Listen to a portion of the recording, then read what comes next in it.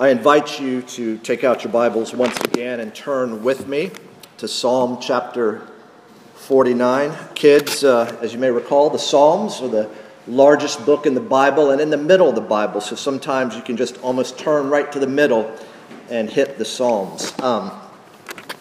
As we turn to God's Word, let's return to Him one more time in prayer. Father, we are so grateful for your word. We're thankful that you do not leave us without a way. Jesus is the way, the truth, and the life, and none of us come to you except through him. And so, Father, we thank you that this word before us reveals our Savior. Father, be pleased to help us by your Spirit know your word and put it into practice, for we pray in Jesus' name. Amen.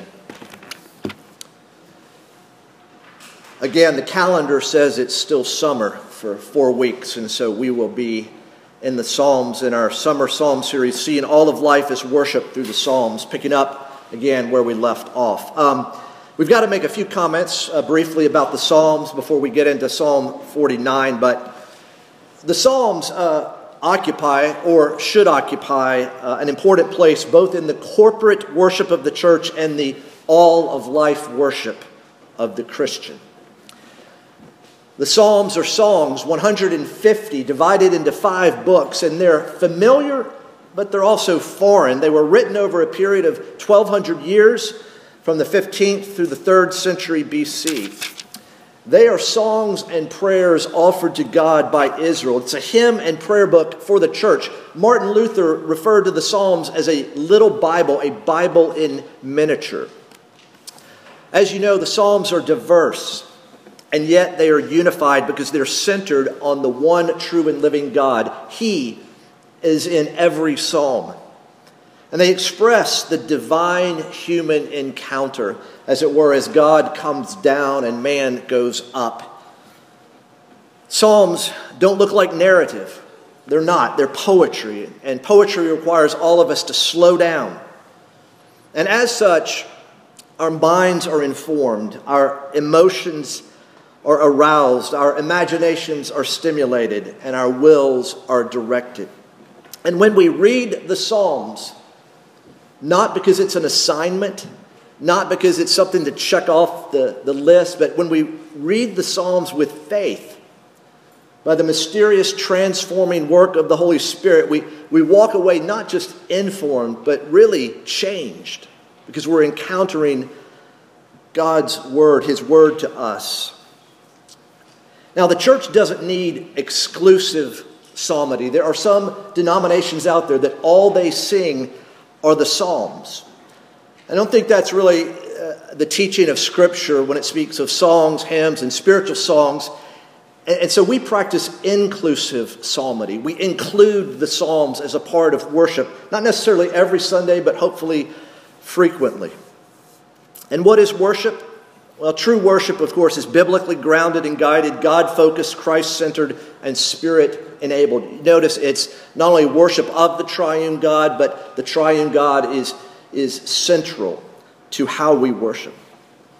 The Psalms promote not just corporate worship on the Lord's Day, but also, as I've said, all of life worship.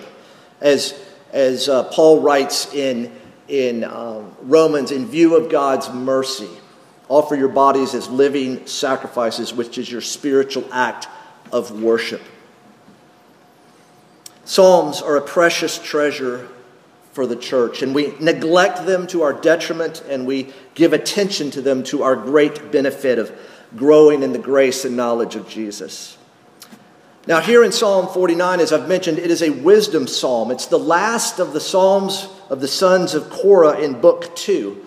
We saw that start in Psalm 42, and it's going to end here in Psalm 49. It's a wisdom meditation. It has parallels with wisdom literature like Job and Proverbs and Ecclesiastes. And in doing so, it speaks to man, not to God. It's similar to Psalm 1, the gateway into the entire Psalter. Here in Psalm 49, it reflects the world of Proverbs, and it's going to contrast two kinds of people: foolish people, wise people, wicked people, righteous people, faithful people, unfaithful people. And here in Psalm 49, the psalmist doesn't just address his fellow Israelites, his fellow believers, as it were, as we saw in the case with David's psalm, Psalm 37, but rather he addresses all people. Again, it's not a prayer or a praise, but it's instruction and exhortation in view of a common problem, as we will see. Now, as the postcard for the church says, to be human is to worship. Who or what are you worshiping? You see, everybody worships and everybody has faith. There is nobody out there that doesn't have faith. Everybody trusts something or someone. And so with worship, with trust, with faith, it's the object. Because humans worship, humans have faith, humans trust. And Psalm 49, I believe, will ask a question to all of us. In what or in whom do you trust? With your life, in particular, your life after death, in view of the inescapable reality of death. And in doing so, it's going to address the issue of wealth initially. Now, for those of you familiar with the Bible, know that especially Jesus, in his teaching, in his parables, he says a lot about wealth. A lot about wealth. You can't serve God and money. It's like the parable of the rich fool. If you're not rich toward God, but yet rich toward the temporary possessions of earth, you're a fool, and your life will be demanded of you. Now, as I was thinking about trust and wealth, it dawned on me that this quarter that I had in my pocket last night, here it is, wealth, or a monetary currency, a use of exchange. All you economists could really say what it really is. But you know, it's money, but it also has a strange statement on it, doesn't it? What does it say? In God we trust. Now, that's interesting, isn't it? Now, I couldn't read it. My vision is bad, so I happen to have a dollar coin. And that was helpful because in God we trust was a bit larger and I could read it. It's a bit ironic, isn't it? Because most of us trust, or at least I do, it's almost easier to trust this in my hand than what the words in God we trust are pointing to. This psalm was a tough one to translate. The Hebrew is really, really hard. It's hard to understand, especially at first. But as with all wisdom literature, you spend time in it, and God is pleased to open it up, so to speak. And so, after spending quite a bit of time in Psalm 49, I found an approach that I trust will be helpful to all of us. We're going to consider an announcement that the psalmist makes. We're going to consider a warning he issues. And finally, we'll consider a promise he declares. Let's look at the announcement. The announcement. And basically, in a word, he says, wisdom is available. Let's listen to the first 4 verses. Hear this, all peoples. Give ear, all inhabitants of the world, both low and high, rich and poor together.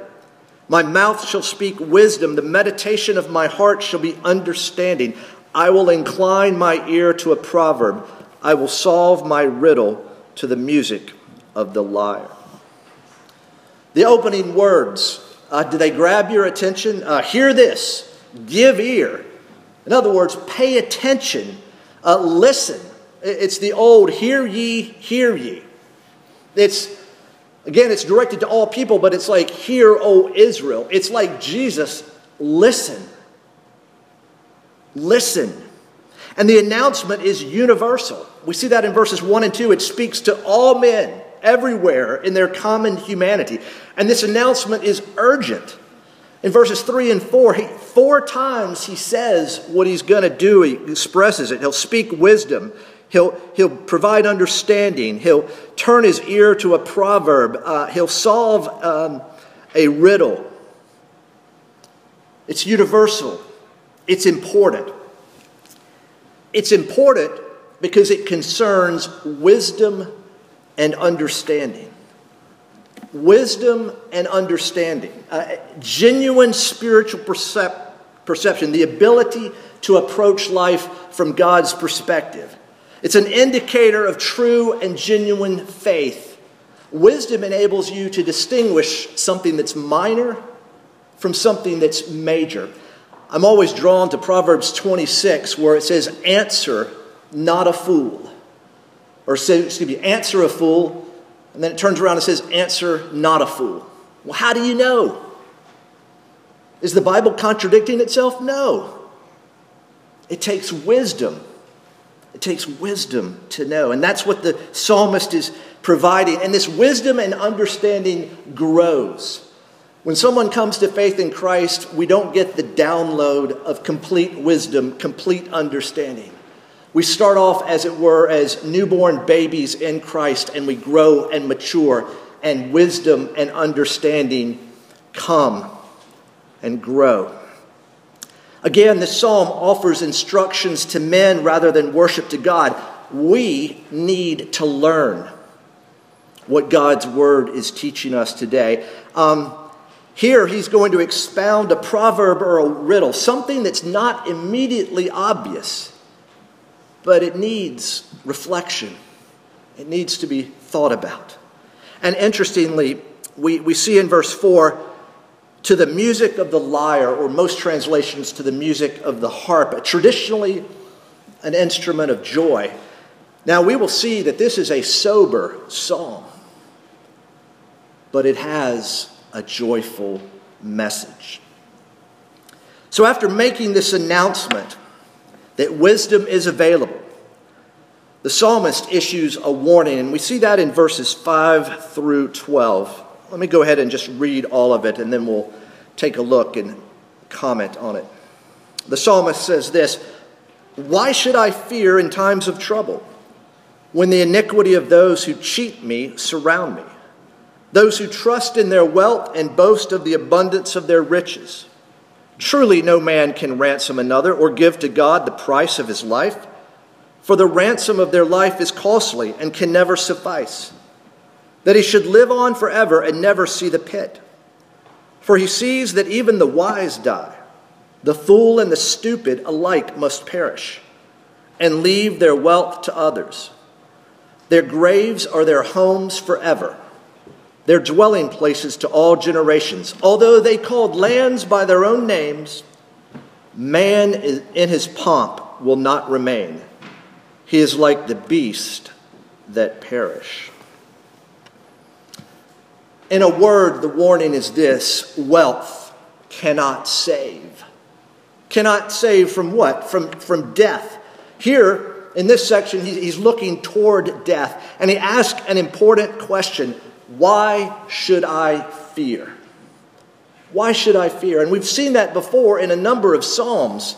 The psalmist, why should you fear, peoples? Why should we be afraid? And he answers that question. And here,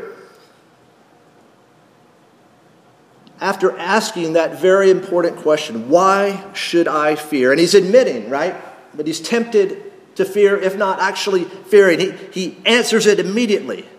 And we see that in verses 7 through 9 that speak of man cannot ransom another. He can't give to God the price of his own life, because life is valuable and costly, and who could pay it? Who could pay it? Its life is valuable, yet man is limited in his ability to pay for his life or pay for another life. Because you see, he's already going to be thinking about something that Paul expresses clearly in Romans, that the wages of sin is death. And we know how sin entered the world. We read it in Genesis 3. He's got an important question. There's an immediate answer. But now he draws attention to the obvious. In verses 10 and 11, there's a universal recognition. Everyone dies. Rich, poor, wise, foolish, stupid. Everyone dies. You know, it's obvious, but obviously the psalmist felt it important to draw attention to it. And I was thinking, we've hit a lot of things in Mark and Acts and Galatians, you name it. We run across death, and you know, man either ignores it, tries to avoid it, sentimentalizes death. But death is a given. Man is born, he lives, he dies. And in the pre-modern world, I think death was up close. You know, the Black Plague, the Black Death. There was death everywhere. You walked through the graveyard to the front door of the church. But then the modern world came around, and death becomes kind of sanitized. There's funeral homes and undertakers, and you subcontract out the messiness of death, and you don't have to think about it as much. And now we're sort of in a postmodern world, and it's interesting. I think, for me at least, death is actually no longer sanitized, as it were. It's up close and personal, not necessarily immediate family, but of course all of us experience that. An immediate family member, a loved one dies, a dear friend dies. But just this past week, an Anglican priest from Nashville, 50 years old, with his 22-year-old daughter, headed out on a 10-week sabbatical, 20 miles from their home, auto accident, killed. A U.S. Army veteran outside of Houston, Texas, had some gallstone problems. He lived just a few doors down from an emergency room. They didn't have the ability to treat him. They needed to get him to a more specialized place with an intensive care unit. They couldn't find one. Something that was treatable. He died. Death by the 24/7 news availability is actually, I think, more close to us now in many ways than ever before. We know of people dying that we don't even know. 13 service members in Kabul. Almost 200 Afghans. And who knows how many people just died yesterday in the United States and in the world. And all those people who die, what do they leave behind? Everything. You know, the saying is true, you can't take it with you. Now I'm speaking, of course, in material terms. It's that rich landowner, that rich farmer. He couldn't take it with him. And so this first section ends with a refrain. In verse 12, man in his pomp will not remain. He is like the beast that perish. He concludes, wealth is not going to be able to keep you alive. Wealth is not going to rescue you from death. Pomp, some translations say honor. I think the New International Version says riches. Man in his self-made self will not remain.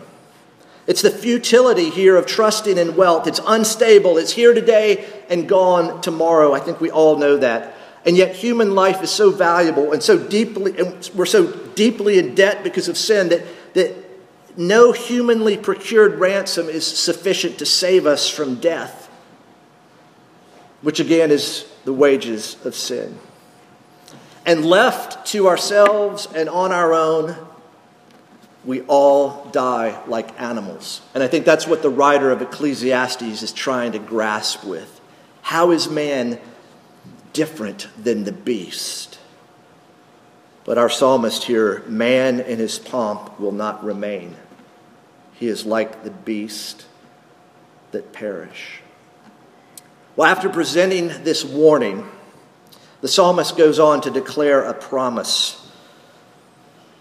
that God will save from death. And here, instead of looking toward death, he's looking beyond death. Let's pick up reading in verse 13. This is the path of those who have foolish confidence. Yet after them, people approve of their boast. Like sheep, they are appointed for Sheol. Death shall be their shepherd, and the upright shall rule over them in the morning.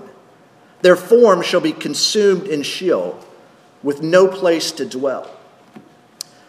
But God will ransom my soul from the power of Sheol, for he will receive me.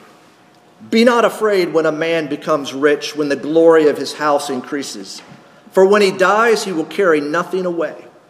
His glory will not go down after him. For though, while he lives, he counts himself blessed, and though you get praise when you do well for yourself, his soul will go to the generation of his fathers, who will never again see light. Man in his pomp, yet without understanding, is like the beast that perish. Notice he says this is the path of those who have foolish confidence. You see, he's talked about wealth, but wealth is just one manifestation of any number of things. It's foolish confidence. It's trust in self. That's what it boils down to. And by saying it like this, the psalmist is opening it up. And the reader, you and me, are asked this question: are we foolishly confident? It may not be wealth. May it be reputation. May it be the job we have, the neighborhood we live in, our connections, our academic ability. Foolish confidence. Trust in self. It's from the specific trust in wealth to the general trust in self. Wealth, again, is just an example. And look, it speaks of, well, you may not be rich, or you may not yourself really be able to identify where you're foolishly confident, but are you approving of people who are? Are you following them? Are you drawn to people who boast in who they are, what they do, and what they have? And look at the imagery he uses in verse 14. Like sheep, they are appointed for Sheol, the world of the dead. Death shall be their shepherd. Now, wait a minute. Psalm 23, the Lord is my shepherd. And here, the psalmist is using imagery that death is their shepherd. Death will lead them. Death, as it were, will care for them. In fact, this is kind of the shepherds in Ezekiel, I believe, 34, that the Lord rebukes the leaders of Israel for not being good shepherds, but instead of shepherds that prey on the flock. And death, of course, as a shepherd, preys on the flock. But here in this section, we see the promise, and we see confidence in the promise, and we see that in verse 15. But God. But God. It's the two words that show a major change. It's the but God of Ephesians. But God, when we were dead in sin and trespasses, made us alive together in Christ. It's but God. It's a mountaintop here of Old Testament hope. You see, God will distinguish the faithful from the unfaithful, the righteous from the unrighteous, the wise from the foolish. All men, as the psalmist says, have a common destiny, death. But you see, death is going to lead into one or two destinations. Here, verse 15 provides the answer to the negative of verse 7. Because here, God will ransom my soul. Most translations say redeem. And ransom and redeem, same expression. It's a verb used in the Old Testament for the rescue of a slave or a captive and the redemption of a person or an animal from death by payment either of a substitute or of money. He will ransom my soul, the principle that animates the body, the inner self. But here it's being used, of course, as describing what survives the death of the body. But not only does the psalmist declare that God will ransom my soul from the power of Sheol, death, destruction, darkness, for he will receive me. Now, if you go back into your Old Testament in Genesis 5, verse 24 with Enoch, it's the same word of God receiving Enoch. He walked with God and then was with God. It's the same verb used in 2 Kings 2, 3, and 5 when it talks about Elisha taken up and being received by God. And notice the pronouns here. My soul, he will receive me. You see, for the psalmist, this rescue, this redemption, this payment of a ransom, it's not abstract. It's not unknown who is doing it. It's personal. Rescue is personal. I mean, I can't but think again back to Saul on the road to Damascus. He had the scriptures of the Old Testament. He was a master of the scriptures of the Old Testament. He knew that God was the one who saves. He knew Jonah said, salvation is of the Lord. He knew that. But he didn't know Jesus, who, that's why he could later say, who loved me and gave himself for me. It's personal. We don't know the name of this psalmist, but he knows enough to know that God will ransom his soul and will receive him. You see, this wise representative Israelite knows that he can't redeem himself from the wages of sin, and so he trusts in the covenant God to redeem him from death. This is in seed form in the Old Testament, but in the New Testament, the flower is in full bloom. The psalmist is wanting us to know that self-reliance, however much admired on earth, leads to decay and death, while those who are right with God, or those who have a right relationship with God, can look forward to redemption from death and being brought in the presence of God. Self-reliance. I mean, living in America is a great place, isn't it? We've got so many things to be thankful for, but we also have to work against the tide and work against the overall direction of independence and being self-made and self-sufficient and self-sustaining. No, we are made to depend upon our Maker. We actually evidence that in many ways in how we depend upon one another in the church.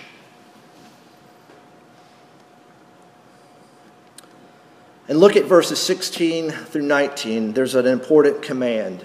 Be not afraid.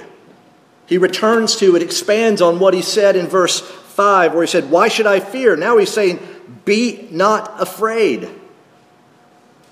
He's got an eternal perspective instead of a temporal perspective. He is calling us to walk by faith, not by sight. You see, again, when he dies, he will carry nothing away. It's the same thing in verse 10. His glory will not go down after him. He may think of himself blessed now, but his soul is going to go to the generation of his fathers who will never again see light. Only darkness. My friends, this is a call to courage and clear-sighted faith. And look at the second refrain, the conclusion, verse 20. Now in verse 12, the first refrain, we read, will not remain. But here in verse 20, yet without understanding. See, the psalmist now is drawing attention for the absolute need to have understanding. Or you're not going to be kept alive eternally. You see, between the first refrain in verse 12 and this last refrain in verse 20, we see the great divide between the two destinations of man. Some go to the grave never to move. Others go to the grave only to be ransomed, rescued, received by God. But we also see between these two stanzas the great promise of verse 15. You see, there is a death without hope, and there's also a death full of hope. The first stanza, verses 5 through 12, explored the futility of human reliance on wealth, and the second stanza, verses 13 through 20, described the fate of those who trust in themselves as well as those who trust in God. Psalm 49 begins with an announcement and it ends with an appeal. It's an appeal to get wisdom, to get understanding. The psalmist is saying this: get wisdom, be wise. James, in his letter, asks a very good question. Who is wise and understanding among you? Have you ever read that and answered immediately, I am? It's around that time he says, if anyone lacks wisdom, let him ask God, who gives generously. Who is wise and understanding among you? We read in Proverbs 4, the beginning of wisdom is this: get wisdom, and whatever you do, get insight. And of course, both the Psalms and the Proverbs say this: the fear of the Lord is the beginning of wisdom. You can see that this author, this psalmist, has been given wisdom to be able to heed the warning, to believe the promise. And so this psalm asks you and me right here, right now, will we heed the warning? Because foolish confidence in wealth or in anything else, fill in the blank, will not save. So will you heed the warning? But will you also believe the promise? Will you believe the promise that God will indeed ransom you, redeem you, rescue you, and receive you? You know, it's amazing how the order of worship comes together beyond any planning. How do we have confidence to enter the holy places? How? Only through Jesus. There's no other way. None of us could live up to what is expected and demanded. We've got to have a substitute, a sacrifice, someone in our stead. If we're depending on ourselves or anything to be right with God,